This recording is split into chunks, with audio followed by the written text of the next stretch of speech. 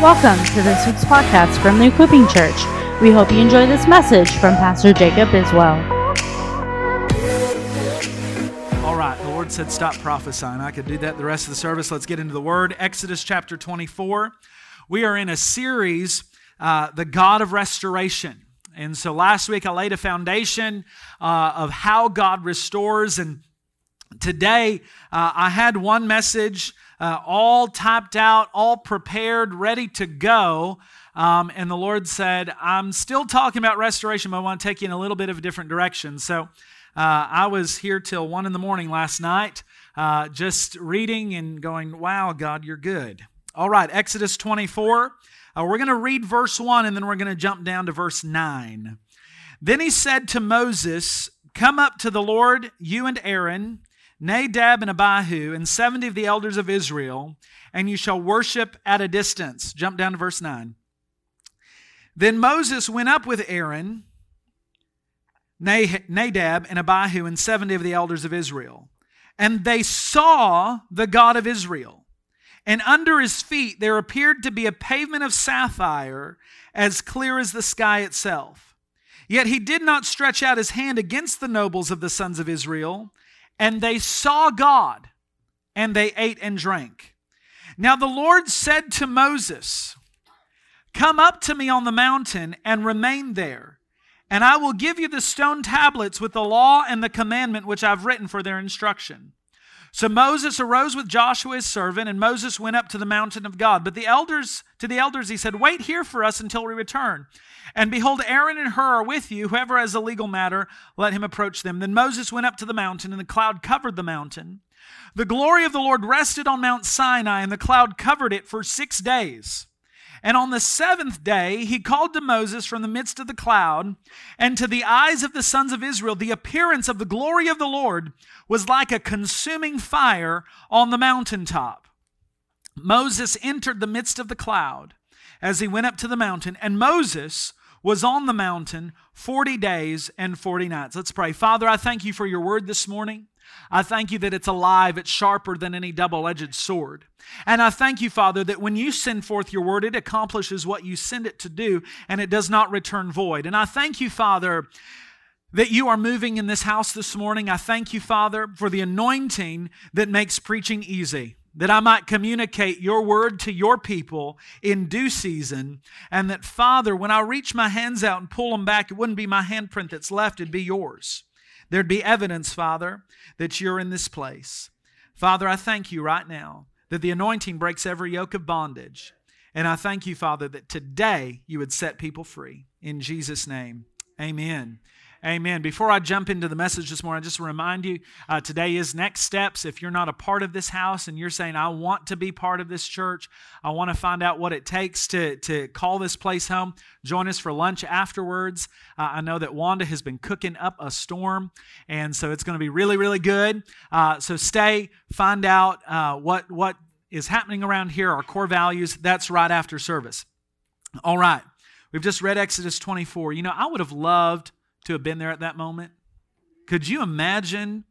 Here are 74 people taken into the presence of God, and it says they see God. They're in this place on the mountain, and they see God. With their own eyes, they see God. And He is indescribable except for His feet. It describes this pavement of sapphire, so clear, so blue. I mean, just picture it with me for a moment. And they begin to experience supernatural occurrences. There's something happening. And then in verse 11, it says it again. It says it again in verse 11. They see God. They see God. And then it goes on to say that they sat and ate and drank with God. Here they are on the mountain, that they actually see God, and they entered such a state of reality that would be unprecedented for generations to come. That here these 74 are up on the mountain having lunch with God, and it was like the Garden of Eden all over again. This hadn't happened before. There hadn't been a moment where so many had been in the presence of God, eating and drinking with God, fellowshipping with God. And it has to be, in my opinion, one of the most remarkable moments recorded in Scripture. This group of people seeing God, eating and drinking with God. I cannot comprehend what it must have been like for them in that moment. So incredible to be in the very presence of God, eating and drinking. And surely, I want to say to you this morning that I believe it exposes the heart of God to us. That it was really the intent of God to have such a closeness, such an intimacy with His people. And what a privilege for those that day. But as it is so often that God will give us a glimpse, an initial experience of spiritual realities, and it seems from that day on we play catch up for the rest of our lives. How many of you have ever had one of those experiences with God that you can point back to in your life and you can go, I'm trying to get back to that. I want to get back to that place where it seemed like I had unbridled fellowship with God, where the presence of God was so thick around my life, where, when I was 6 years old, I had a face-to-face visitation from Jesus. And my whole life, I've longed to see Him that way again. I've had some glimpses, I've had some moments, but nothing's been like that initial encounter. And I think for so many of us, we are longing to get back to something. We're longing to get back to something, but I want to establish something this morning, that God's heart has always been and will always be for us to walk in unbridled fellowship with Him. To have such experiences, such remarkable encounters, that God gave that nation at that moment the supernatural capacity to actually see the glory of God. The leaders in particular now had this signpost of what it would be to be in the presence of God. Those elders could point back to it. But here is the problem. That just because of such a great supernatural experience does not mean that we become impervious to losing our passion. And I think it could be true for so many. We've had great encounters, but at some point along the way, we lost the passion. At some point along the way, there became a disconnect. And in Exodus 32, we read just that. In verse 1, it says, Now when the people saw that Moses delayed to come down from the mountain, the people assembled about Aaron and said to him, Come, make us a god who will go before us. As for this Moses, the man who brought us up from the land of Egypt, we do not know what has become of him. And Aaron said to them, Tear off the gold rings which are in the ears of your wives, your sons, and your daughters, and bring them to me. Then all the people tore off the gold rings which were in their ears and brought them to Aaron. He took this from their hand and fashioned it with a graving tool and made it into a molten calf. And they said, This is your God, O Israel, who brought you up from the land of Egypt. Now when Aaron saw this, he built an altar before, and Aaron made a proclamation and said, Tomorrow shall be a feast to the Lord. So the next day they rose early and offered burnt offerings and brought peace offerings, and the people sat down to eat and to drink and rose up to play. Then the Lord spoke to Moses, Go down at once, for your people whom you brought up from the land of Egypt have corrupted themselves. They have quickly turned aside from the way which I commanded them. They have made for themselves a molten calf and have worshipped it and have sacrificed to it and said, This is your God, O Israel, who brought you up from the land of Egypt. The same leaders who 40 days earlier had ate and drank with God, had experienced the glory of God, were now worshiping and thrust headlong into idolatry. 40 days is all that separated them from the glory of God on a mountain to a graven image on the ground. They had quickly, and why does that happen? Well, the first thing it says is that Moses delayed. And how many of us have dealt with delays in our life? It seems like we're believing God for something, and there's delay after delay after delay. And the gap between the promise of God and the fulfillment of the promise always seems long. And in those times, the heart will struggle with unmet expectations, broken promises, disappointment in relationships. What happens in delays is that pressure builds up and temptations arise. King Saul was told to wait, But the pressure of the enemy and the pressure of his general builds up, and prematurely he brings a sacrifice. And Samuel arrives at the last moment, but it was too late for Saul. He loses the anointing to be king. Discouragement, fear, doubt, uncertainty of the future can all rob us of the blessing God always has ahead for us. Because I want to say to you this morning, there is always greater glory. There is always a greater encounter. There is always a greater reality in God. And there is a warning here. The delays you experience in your life are simply an opportunity to test your heart. The delays, I'm going to say that again. The delays you experience in your life are simply an opportunity to test your heart. But the truth is, we're always in a rush for something greater to happen. And miss the fact that the delay is an opportunity to prove our steadfastness and endurance. I remember one time I was traveling home, I believe it was from Bozeman, Montana, and I was trying to get back to Texas. I apologize. I was flying from California to Texas. And it was delay after delay after delay after delay after delay after delay. I got to the Fresno airport at 4 o'clock in the morning. My flight was at 5:30. I walk in, I check in. I was flying standby, so that's always an adventure. I check in, plenty of seats open. Plenty of seats. And then they say there's a mechanical to San Francisco. Oh, great. 6:30. 7:30, 8:30, 9:30, 10:30, 11:30, 12:30, 1:30. They finally say, okay, we got another plane. We can make to San Francisco. Now, I'd already missed my connecting flight to Houston. That was long gone. The next connecting flight to Houston wasn't until 10 o'clock that night. It was a red eye. And I'm thinking, God. And because of all the delays, that flight was oversold. But here's what happened. I'm sitting in the airport and I'm rebuking delay. I bind the spirit of delay. I command the enemy to loose his hold over this flight. I'm binding, loosing, rebuking, calling down, praying up, all the stuff. And finally, I got a little wise. Okay, God, what's this about? And this is what he said to me, and I was really irritated, to be honest. He said, you'll know when you get on the plane. Well, when is that ever going to happen? I finally get on the plane. And there's this little Greek woman sitting next to me, doesn't speak a lick of English. And I'm going, and she's crying. And she had to have been, she looked like she was 150. So I don't know how old she really was, but she knew Moses. And she's sitting there and she's crying.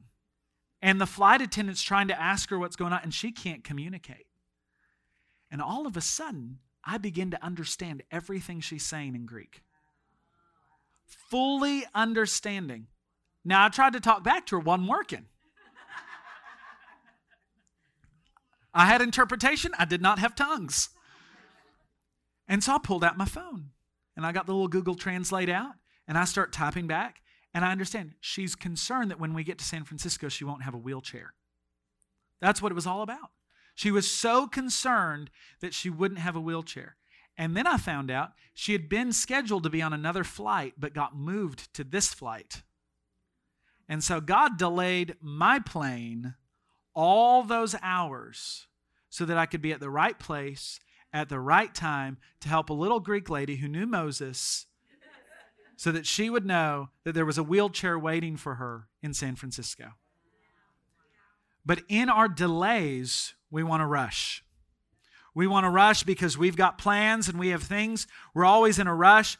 But this is what the word says. Though the vision tarry, wait for it, because it will surely come. It will not tarry. Though the vision tarry, wait for it, because it will come. It will not tarry.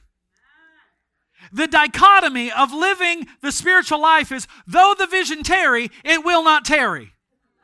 I'm sorry. God, I don't fully understand how this works. Though the vision tarry, it will not tarry. What does it say? Wait for it. Because in the waiting, it happens at the right time. It really isn't tarrying because it's not in our time frame. But see, we're always in a rush to enter our ministry, to gain our leadership influence, to experience everything God has for us right now, to get the deal now, to get the new promotion now, to get everything we want now. And if it doesn't happen now, we scheme, we plan, we connive, we work our circumstances to gain the advantage. But faith rests. It waits on God. It prays, it believes, it hopes, it declares the greatness and the goodness of God, even in the face of delays, even in the face of the seemingly broken promise, the failed vision. However, I will say to you, the real and best and most genuine things in God do take time. Yet the tendency is wanting it all now. I want it now. You know, Burger King, have it your way. Like right now, the microwave generation, just put it in 30 seconds. I get all the blessings right now. The best food takes time. You know, after I had surgery and all of my insides rearranged, I can't eat microwaved food. There's something about it that makes me sick. Why? Because the nutrients have been sucked out of it. So you might get something that looks like what you were wanting. You might get something that might even smell remotely like what you were wanting. But at the end of the day, the nutrients have been removed from it, and it's not as good as it would have been had it been cooked the way it needed to be cooked. But we want it now. So the tendency is what they did. Because once Moses was delayed, they said to Aaron, make us a god. The God we've been waiting for, we don't know when He's showing up. So make us something that looks like a God we're familiar with. Why did they make a cow? Because back in Egypt, that was their God. It was this calf-looking thing. So they're going to make something that they can relate to. And so they say, make us a God. If we can't get it in our way and time, then we'll get it anyway. We will just shape God as we want Him. And so we put the control of religious experience and expression into our own hands. We shape the church the way it best suits us. And the battle that is on in our lives right now in the process of restoration is, do we want glory or do we want gratification? The power of God versus the comfortable religious lifestyle. To wait on God for His manifest presence or produce a lifestyle of religious experience that fits me. Now, the battle was simply this. Moses was in obedience and experienced glory. Come up the mountain.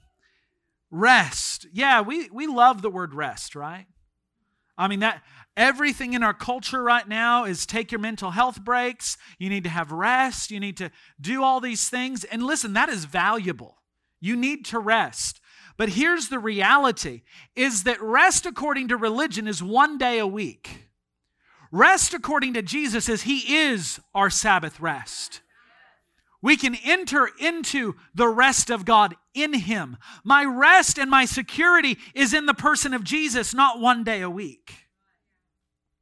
We want to shape the religion our way. We want to make it such that we have what we want. And the danger is to have church the way we find pleasing, but in the process bypass the greatest thing, which is the glory. Here they were making something they could relate to while the glory was up on the mountain. And if you jump back a few chapters, God had invited all of the children of Israel up the mountain to experience Him. And they said to Moses, no, you go on our behalf. We're scared of that. And how often do we look at the promises that God has for us and we get afraid and we say, I'll stay on this side. God, you stay on that side. I'm going to stay comfortable here. I'm going to make something that looks like you while you stay over there. And so what did they do? They substituted the glory for self-expression. All of our culture is shouting, express your truth, be your best self. There is one truth, and it is the truth of Jesus. You can't live your truth. You can only live the truth. We live in a culture that is so embattled in this identity war of they, them, he, she, this, that. I don't care. It is about the truth of the Word of God, the foundation of who He is. I don't need to know who I am, because when I know who He is, He'll tell me who I am. My identity can only be found in Him. And so they made it look real religious. They tore off their gold rings. Oh, we're going to sacrifice our wealth. We're going to take these things that appear worldly. And it appeared as revival. What was happening looked like revival. We're going to sacrifice all of our stuff. We're going to lay it at the altar. But what was it? What was the altar? It was the altar of self-expression. It was the altar of idolatry. Recently, I was listening to, I think it was Russell Johnson, Pacific Northwest, great preacher. And he said this: the church has become a subculture and not a counterculture. We have become like the culture we are in when really we were meant to be counter the current culture. And so the church takes on the culture, tolerates worldliness and compromise, and reshapes Christianity in such a way as to make what once was sin somehow now is our way of being relevant, up to date, and modern. I'm not talking about legalism, church. You know, I grew up in an expression where you had to have sleeves down to here, collars up to here. If you wore makeup as a woman, your name was Jezebel. Like that was the expression of what I grew up in. I'm not talking about that. I'm talking about holiness, where you become whole in the presence of God, where we deal with our stuff so that we become like Him. Holiness was never a list of do's and don'ts. Holiness was a person we behold, and when we behold, we become like Him. And so in our culture, we've settled for worshiping the graven images because it's easier to do that, and then we can tell people, just do this. And it's okay if you do this. And it's okay if you do that. Because it looks good. See, we see it in the way of the clothes we wear, the language we use, the lifestyles we adopt. And the ultimate danger that was seen is found in 2 Timothy. This is what it says, 2 Timothy 3, 1 through 5. But realize this, that in the last days, difficult times will come. For men will be lovers of self, lovers of money, boastful, arrogant, revilers, disobedient to parents, ungrateful, unholy, unloving, irreconcilable, malicious gossips, without self-control, brutal, haters of good, treacherous, reckless, conceited. Do you notice here, it is not talking about a single sin issue that the church loves to make a big deal about. It's actually talking about the attitudes of the heart.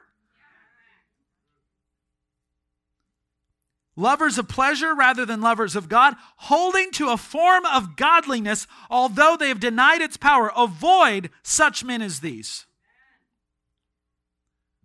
I think, listen, I will preach the sanctity of life till I die. I celebrate what happened in the Supreme Court with the overturning of Roe versus Wade, but I will say I have never seen such pride that scares me when the church thinks that we can change a nation through laws and not through the changing of hearts.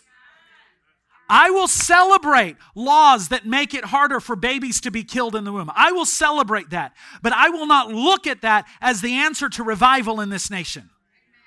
It will never. We cannot legislate the morality of the heart. Someone who is intent on murder will still murder. And unless the church rises up to actually be the solution for the issues, we won't have revival. We can say, oh, Roe versus Wade has turned over. We will have revival in this nation. No, absolutely not. That's not the solution. Listen, you can make gay marriage illegal again. It's not going to bring revival. You can try and legislate and legislate and legislate and legislate, but it is a matter of the heart. God's not coming back to rescue America. He's coming back to rescue the church. And I think as long as we make it about a nation and not about a people, we will always have it out of balance and we will always have it wrong. And that's what the children of Israel did. They made it about their nation and about worshiping a God that they could look like. A God in their own image, a God that they were familiar with. And so the children of Israel built a fatted calf in gold so that it could look like something that they were familiar with, and they worshiped that rather than coming into an encounter with the living God. Romans 1, 22 and 23 says this, professing to be wise, they became fools and exchanged the glory of the incorruptible God for an image in the form of corruptible man and of birds and four-footed animals and crawling creatures. They exchanged the glory of the incorruptible God for an image. Moses comes down the mountain. God says to him, hey, those people, they're yours. Later on, Moses comes back to God and says, actually, no, they're yours. You're the one that led them out. Remember, I didn't want to do this, but you said. That's a whole nother message. Moses comes down from the mountain with two things: the ongoing experience of God and the demands of God to ensure the continuation of that glory. God had given them a glimpse of what could have been. And the challenge was to pay the cost for that ongoing spiritual reality. See, glory demands something of us. Glory demands obedience. It demands a development of intimacy, which demands prayer, which demands the Word of God, which demands worship, which demands fellowship. But self-styled religion allows expression as suits me, with which I feel comfortable with and in. See, I hunger for glory, church. I hunger for glory. Listen, if God said to me, Jacob, I don't want you to preach for 6 months. I just want you to work. I'd do it. I'd do it. If that was his instruction, I'd do it. Because it's not about what I feel comfortable in. It's not about my gift. It's not about me having a pulpit. It's not about any of that. It's about pursuing him. It's about the pursuit of glory. And the challenge is always to push for the glory and refuse the pressure to settle for less. This is what happened to me last night. As I was sitting here in the sanctuary, turning your Bible to Isaiah 42. I was sitting in the sanctuary, and whether this was audible or not, I can't tell you. It sure felt audible. Isaiah 42, verse 5. I heard this in my spirit, or out loud. I don't know. I can't tell you. But it shook me to my core. Thus says God the Lord, who created the heavens and stretched them out, who spread out the earth and its offspring, who gives breath to the people on it and spirit to those who walk in it. I am the Lord. I have called you in righteousness. I will also hold you by the hand and watch over you, and I will appoint you as a covenant to the people, as a light to the nations, to open blind eyes, to bring out prisoners from the dungeon, and those who dwell in darkness from the prison. I am the Lord, that is my name. I will not give my glory to another, nor my praise to graven images. Behold, the former things have come to pass. Now I declare new things to you. Before they spring forth, I proclaim to you.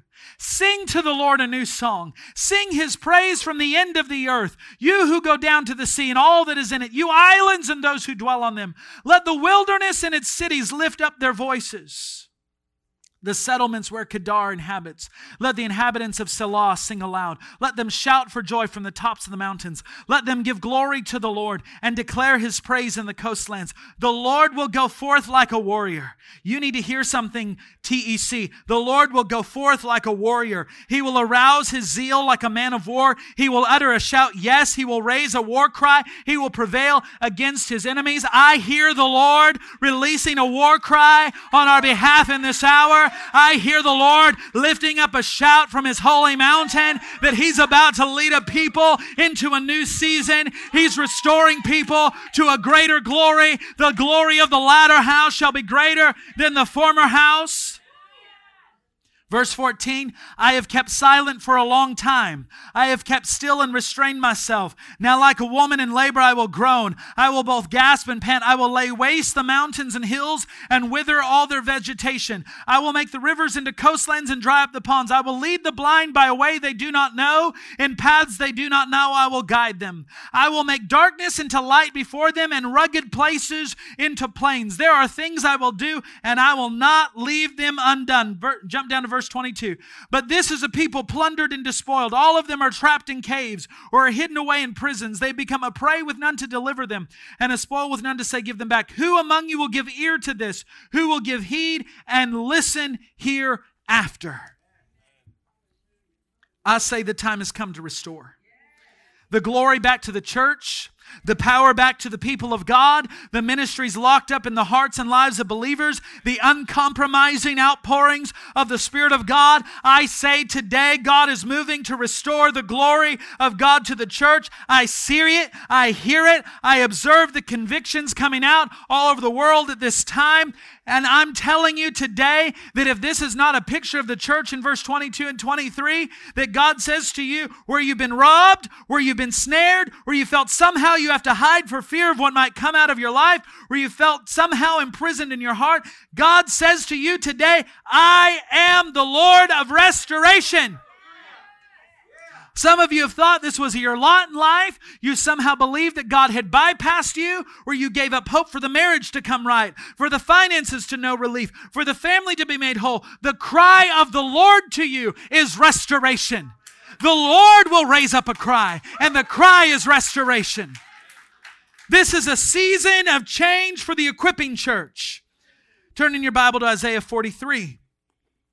But now, thus says the Lord, your creator, O Jacob, and he who formed you, O Israel, do not fear, for I have redeemed you.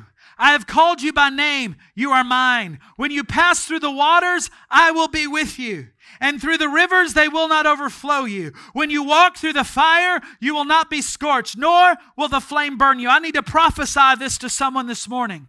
You're about to pass through the waters. You're about to transition. You're about to go to a new place. And you need to understand, yes, there's been fear about the new season. Yes, there's been fear about the transition, the unknown, the uncertainty. But this is the promise. When you pass through, I will be with you. And through the rivers, they will not overflow you. When you walk through the fire, you will not be scorched, nor will the flame burn you. Verse 3, for I am the Lord your God, the Holy One of Israel, your Savior. I have given Egypt as your ransom, Cush and Seba in your place. Since you are precious in my sight, since you are honored and I love you, I will give other men in your place and other peoples in exchange for your life. Do not fear, for I am with you. I will bring your offspring from the east and gather you from the west. I will say to the north, some of you, your families are coming in. Your families are coming in. I will say, Jason is coming in, Dina. I will say to the north, give them up, and to the south, do not hold them back. Bring my sons from afar and my daughters from the ends of the earth. Everyone who is called by my name and whom I've created for my glory, whom I've formed and even whom I've made. Bring out the people who are blind, even though they have eyes, and the deaf, even though they have ears. All the nations have gathered together, so that the peoples may be assembled. Who among them can declare this and proclaim to us the former things?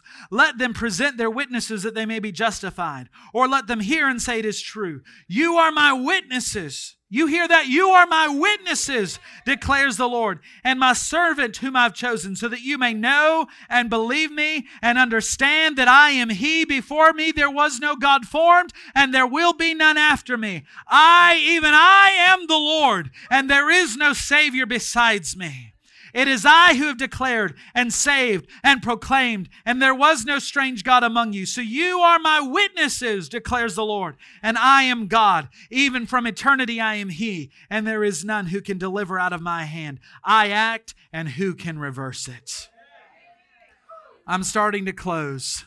My vision and unfailing expectation in this hour, church, and I believe this is the expectation and vision of the Lord. Haggai 2:9. The glory of this latter house shall be greater than of the former, saith the Lord of hosts. And in this place will I give peace, saith the Lord of hosts. For Anna and I, this is our 8th year in Bryan College Station. I don't believe that's insignificant. I was praying about it last night. I said, Lord, 8 years have passed. Here are some of the promises. That's when He spoke to me, though the vision tarry. When we came to this city 8 years ago, and I've shared, we came begrudgingly. at first. God, this isn't where I'd want to live. This isn't glorious. This isn't what I've prayed for. But I'll tell you, June 29th, 2014, when I became pastor of this church, the Lord put a love for this city in my heart. It was supernatural. And I began to say, God, what is your vision for this city? What is it that you want to do in Bryan College Station? And that's when He gave us 4 keys. The first key was community. That we would be a church that would impact the community. The second was prayer. That we would be a people who would pray. Not just our laundry list of things that we need, but we would join with the intercession of heaven. And we would pray what God wanted to pray for this community. Number 3, the prophetic. That we would be a healthy prophetic house that would train up people. And people say all the time, Pastor Jacob, what am I going to learn in this church? You're going to learn to hear God. If there's one thing that I can teach and I can impart in my life, it's that I've learned to hear the voice of the Lord. And if there's one thing everyone needs in their life, they need to know how to hear the voice of God for themselves. We live in a world of voices. We live in a world of noise. You need to hear God. And number 4, revival. I understand I don't have the corner on God. The Equipping Church, we are not the answer to revival in the Brazos Valley. We would be foolish and prideful and arrogant to think that. But I do know we are a house of revival. And God has spoken it over this house many times, that we will be part of the revival that will happen in Bryan College Station. We cannot afford in this hour, church, to settle for graven images. We cannot afford in this hour to create a God who looks like us and compromise the things that God has called us to.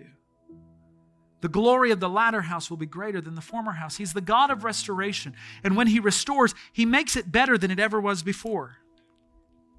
I tell you, because of greater glory, there's greater miracles. There's greater freedom. There are greater blessings for those who would uncompromisingly hold to vision, retain the standard of faith toward God. Have I learned some lessons over the years? You better believe it. My wife can tell you, I'm not the same pastor I was when I started this place. When I came here 8 years ago, I was not even just wet behind the ears, I was underwater. But I tell you, the journey that God has taken us through, the deaths that I've had to die, the pride that I had to deal with. You know, when people call you a prophet, you think something of yourself. And you have to die. And there's been a death that I've had to walk through. There's been a death that I've had to go through in dealing with and recognizing my own hurts, my own insecurities. So have I always done it right? No. Will I always do it right? No. But here's what I know. That I know. God is doing something new here. We have crossed over into a new season. And there is coming swiftly, and I'm speaking prophetically. I believe I'm speaking the word of the Lord. There is coming quickly a day and an hour in this place where the presence of God will be so thick that people will walk in and get healed when no one touches them. Where promises will come to pass. Not because of Jacob Biswell, but because there's a collective people who have said yes to the glory. Who may ascend the hill of the Lord? He who has clean hands and a pure heart. You want greater glory? Let God deal with the junk. Get it out of the way. Climb the mountain. There are some mountains that we try to rebuke, and God says, no, come up this mountain. This is a mountain I want you to come up. We just want the promised land. But you have to understand they couldn't get to the promised land until they got up the mountain. And because they wouldn't go up the mountain, they spent 40 years walking in a desert, and a whole generation passed before they ever got to the promised land. This morning, church, I want to say to you, He's the God of restoration. Jump in the river with us. Let God carry you in this hour. let God move. Amen. Will you stand this morning?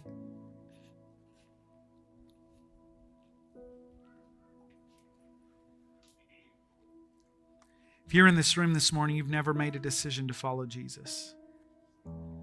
It's the greatest decision anyone could ever make is a choice to surrender your life to the Lordship of Jesus. And I want to take this opportunity right now to give you the opportunity to make that decision this morning to follow Him. He wants to set you free. He wants to deliver you of the things that have held you bound. He wants to give you a life you could have never dreamed of. Does it mean that when we become a Christian, suddenly everything changes? No, not on the outside, but I can guarantee you on the inside, everything changes. We begin to live with a heavenly perspective. And so this morning, if you've never made a decision to follow Jesus, or maybe you're in this room this morning, you're saying, yeah, I prayed a prayer a long time ago, or I used to have a relationship with God, but that's long gone. And you want to restore that this morning, I want to give you that opportunity as well. If that's you this morning, either of those categories, you want to follow Jesus or you want to restore that relationship with Him, I want you to slip up your hand. And raising your hand, you're saying to me, I want to follow Jesus this morning with my whole life. You might be watching by live stream. In just a second, we're going to pray together. This prayer doesn't save you. Jesus is the one who saves. He's the only one that has power to save. But in surrendering your lordship to Him, making Him Lord of your life, it'll transform you. So this morning, one more time, if that's you, I want you to slip up your hand. Otherwise, we're going to pray together. Let's pray, church.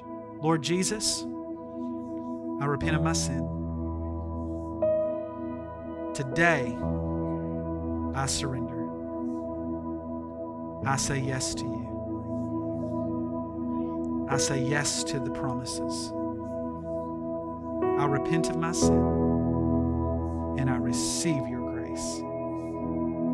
In Jesus' name. Thank you for listening to this week's message.